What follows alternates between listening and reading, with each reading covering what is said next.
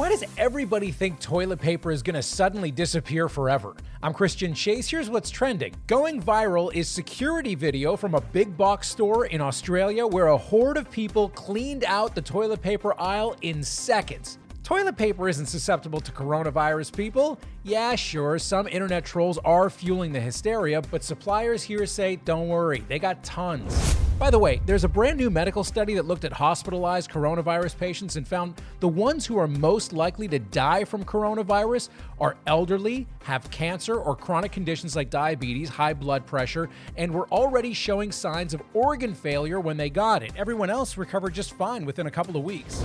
So what would you most like to see happen in your lifetime? According to a new nationwide poll, more than half of Americans want to be alive to see affordable health care, and 42% want to see the switch to 100% renewable energy.